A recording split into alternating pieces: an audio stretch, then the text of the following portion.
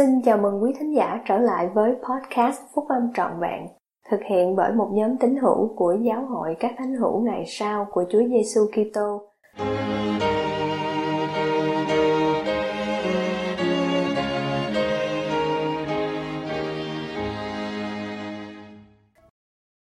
Theo đuổi sự trọn vẹn của Đấng Kitô, bài của anh cả Jeffrey R. Holland thuộc nhóm túc số 12 vị sứ đồ, đăng trong tạp chí Liahona tháng 3 năm 2021 của Giáo hội các Thánh hữu Ngày Sau của Chúa Giêsu Kitô.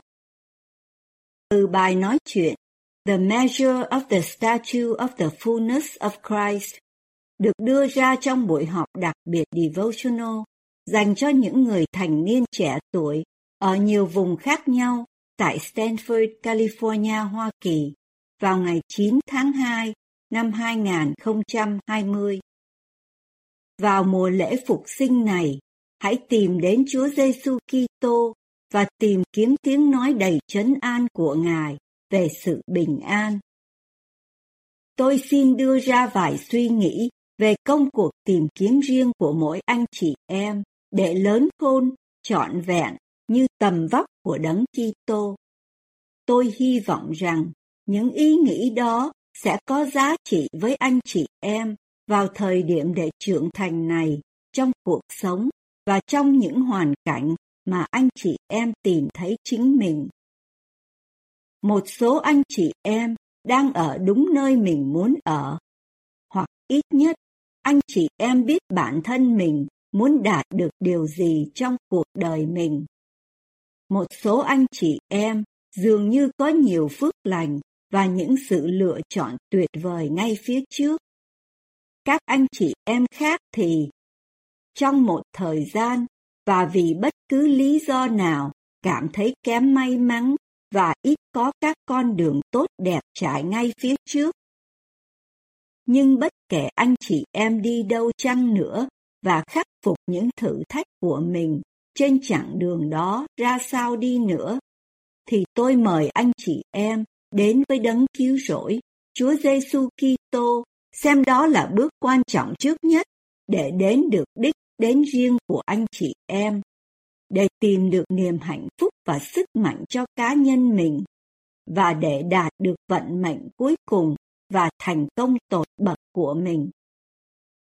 Tất cả những điều đó có thể thuộc về anh chị em nếu câu trả lời cho câu hỏi "Ngươi ở đâu?" là "Con ở bất cứ nơi đâu có Ngài, thưa Chúa." Cuộc sống có thể đầy thử thách, chúng ta chịu đau khổ và nuối tiếc cùng những vấn đề thật sự phải giải quyết.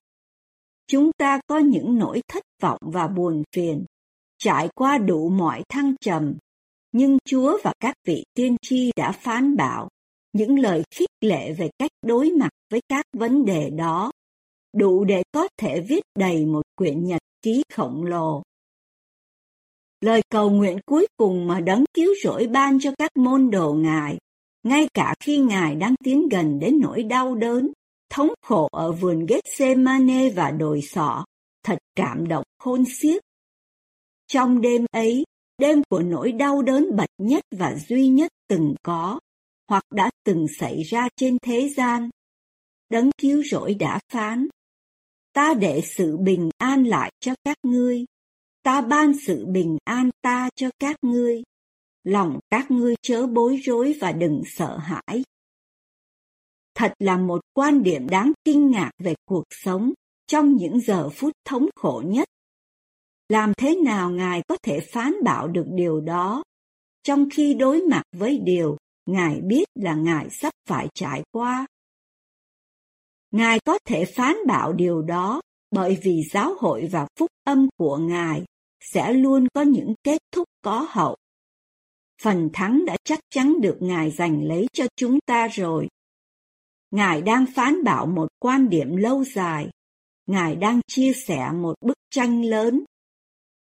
Tuy nhiên, tôi nghĩ rằng một vài người chúng ta hẳn là vẫn còn giữ lại chút quan điểm của Thánh giáo, cho rằng hình như là sai trái để được an ủi hoặc giúp đỡ, rằng chúng ta lẽ ra sẽ luôn luôn bị khổ sở về một điều gì đó.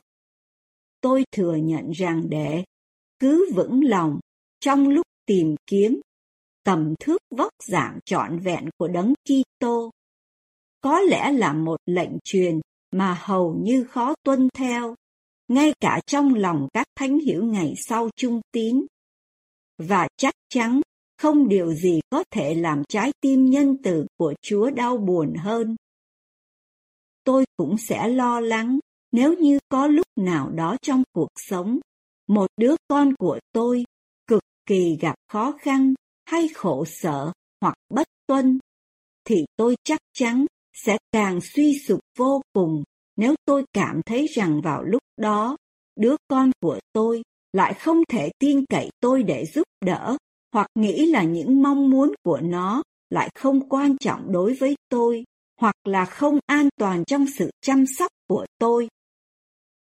Trong cùng tinh thần đó, tôi tin chắc rằng không ai trong chúng ta có thể trân trọng đủ đối với sự tổn thương sâu sắc trong tấm lòng nhân từ của Thượng Đế Đức Chúa Cha hoặc vị nam tử của Ngài, Đấng cứu rỗi của thế gian. Khi hai Ngài thấy loài người không cảm thấy tin cậy sự chăm sóc của hai Ngài, hoặc không thấy an toàn trong bàn tay của hai Ngài, hay là không tin tưởng vào những lệnh truyền của hai Ngài. Thưa các bạn của tôi, chỉ với mỗi lý do đó, chúng ta đã có bổn phận phải vững lòng rồi. Một lời khuyên nhỏ khác về việc tìm kiếm Đấng Kitô và tầm thước của sự trọn vẹn của Ngài đã xảy ra sau khi Chúa Giêsu thực hiện phép lạ cho 5.000 người ăn với 5 cái bánh và 2 con cá. Tiện thể, hãy đừng lo lắng về việc Đấng Kitô không còn phép lạ để giúp anh chị em. Ân điển của Ngài là đã đủ rồi. Có một bài học thuộc linh vĩnh cửu từ phép lạ này. Ngài có nhiều phước lành đủ cho tất cả chúng ta, giống như những cái giỏ còn đầy thức ăn thừa. Hãy tin tưởng và vui hưởng lời mời của Ngài để ăn bánh của sự sống.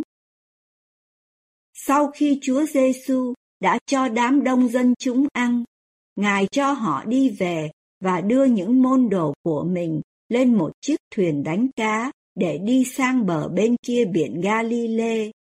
Rồi Ngài lên núi để cầu nguyện riêng. Khi các môn đồ lên thuyền của họ, trời đã trở tối, và đó là một đêm giông bão. Các cơn gió hẳn rất hung tợn ngay từ ban đầu. Bởi gió lốc, những người đàn ông này có lẽ không thể giương buồm lên được mà phải chèo bằng tay, và hẳn họ đã chèo cật lực. Chúng ta biết được vậy bởi vì khi đến canh tư đêm ấy, khoảng giữa 3 giờ và 6 giờ sáng, họ chỉ đi được vài cây số. Vào lúc đó, con thuyền đã mắc phải một trận bão thật sự dữ dội. Nhưng Đấng Kitô luôn luôn trông chừng họ. Thấy sự khó khăn của họ, Đấng cứu rỗi chỉ hướng thẳng đến con thuyền, sải bước trên những ngọn sóng để giúp đỡ họ. Trong giây phút cùng cực của họ, các môn đồ nhìn và thấy, trong màn đêm, bóng người kỳ diệu này, trong tà áo choàng phập phùng, hướng về phía họ, giữa những gợn sóng nhấp nhô. Họ hoảng sợ la lên trước cảnh tượng ấy, nghĩ rằng đó là một bóng ma trên biển. Và rồi, giữa cơn bão và bóng tối, khi biển cả dường như quá mênh mông và con thuyền của họ dường như quá bé nhỏ, có một tiếng nói trấn an tuyệt vời đầy bình yên từ Đấng Thầy của họ. Ấy là ta đây, đừng sợ. Câu chuyện này trong Thánh Thư nhắc nhở chúng ta rằng khi đến cùng Đấng Kitô, tìm kiếm sự trọn vẹn của Ngài, hoặc khi Ngài mang sự trọn vẹn đó đến cho chúng ta, thì bước đầu tiên có lẽ sẽ làm chúng ta tràn ngập một cảm giác sợ hãi tột độ. Việc đó không nên như vậy, nhưng đôi khi nó là như vậy. một trong những điều trớ trêu nhất của phúc âm là chính cái nguồn lực giúp đỡ và mang đến sự an toàn cho chúng ta, lại là thứ mà với sự thiện cận trần thế của mình, chúng ta có thể trốn tránh. Với đủ mọi lý do, tôi đã thấy những người tầm đạo né tránh chịu phép báp têm. Tôi đã thấy những người mang chức phẩm anh cả trốn tránh đi phục vụ truyền giáo. Tôi đã thấy những người yêu nhau né tránh hôn nhân. Tôi đã thấy các tín hữu né tránh những sự kêu gọi mang tính thử thách. Và tôi đã thấy nhiều người trốn tránh tư cách tín hữu giáo hội của họ. Quá thường xuyên, chúng ta chạy trốn khỏi những gì mà sẽ cứu chúng ta và làm giảm nhẹ nỗi đau của chúng ta.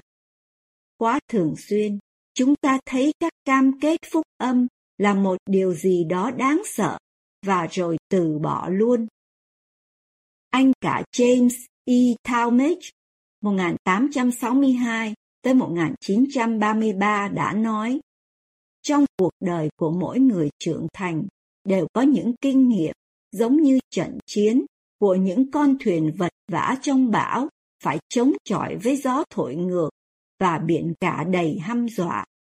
Luôn luôn, những đêm khó khăn và nguy hiểm đôi khi xảy ra từ lâu trước khi sự cứu giúp tới, và rồi sự giúp đỡ đó lại thường bị nhầm tưởng là một nỗi kinh hãi lớn hơn.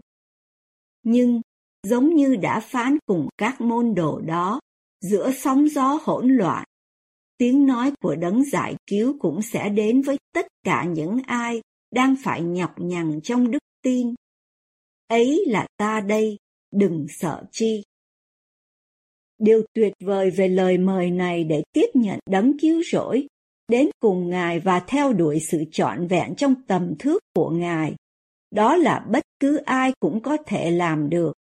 Điều đó không có nghĩa là mỗi người mà anh chị em biết sẽ muốn tuân giữ các lệnh truyền, hoặc là bất kỳ ai mà anh chị em vô tình gặp sẽ đang tuân giữ các lệnh truyền.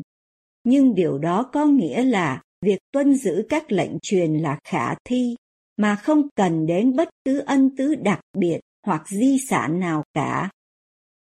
Tôi tha thiết cầu xin để đức tin mà tỏa chiếu, sáng ngời, thanh khiết và vững mạnh, nơi Đấng Kitô sẽ thấm đượm vào văn hóa của chúng ta, và để cho chúng ta đạt được trọn vẹn tầm vóc của Đấng Kitô trong cuộc sống của mình.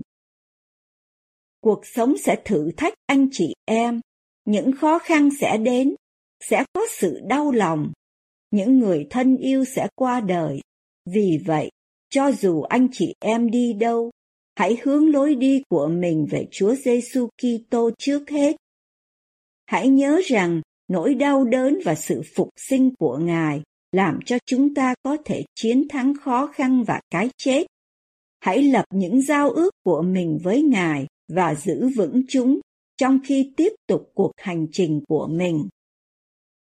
Với mọi sự yếu kém của bản thân mà tôi biết rất rõ, tôi mong mọi chúng ta đạt được tầm thước vóc dạng trọn vẹn của Đấng Kitô.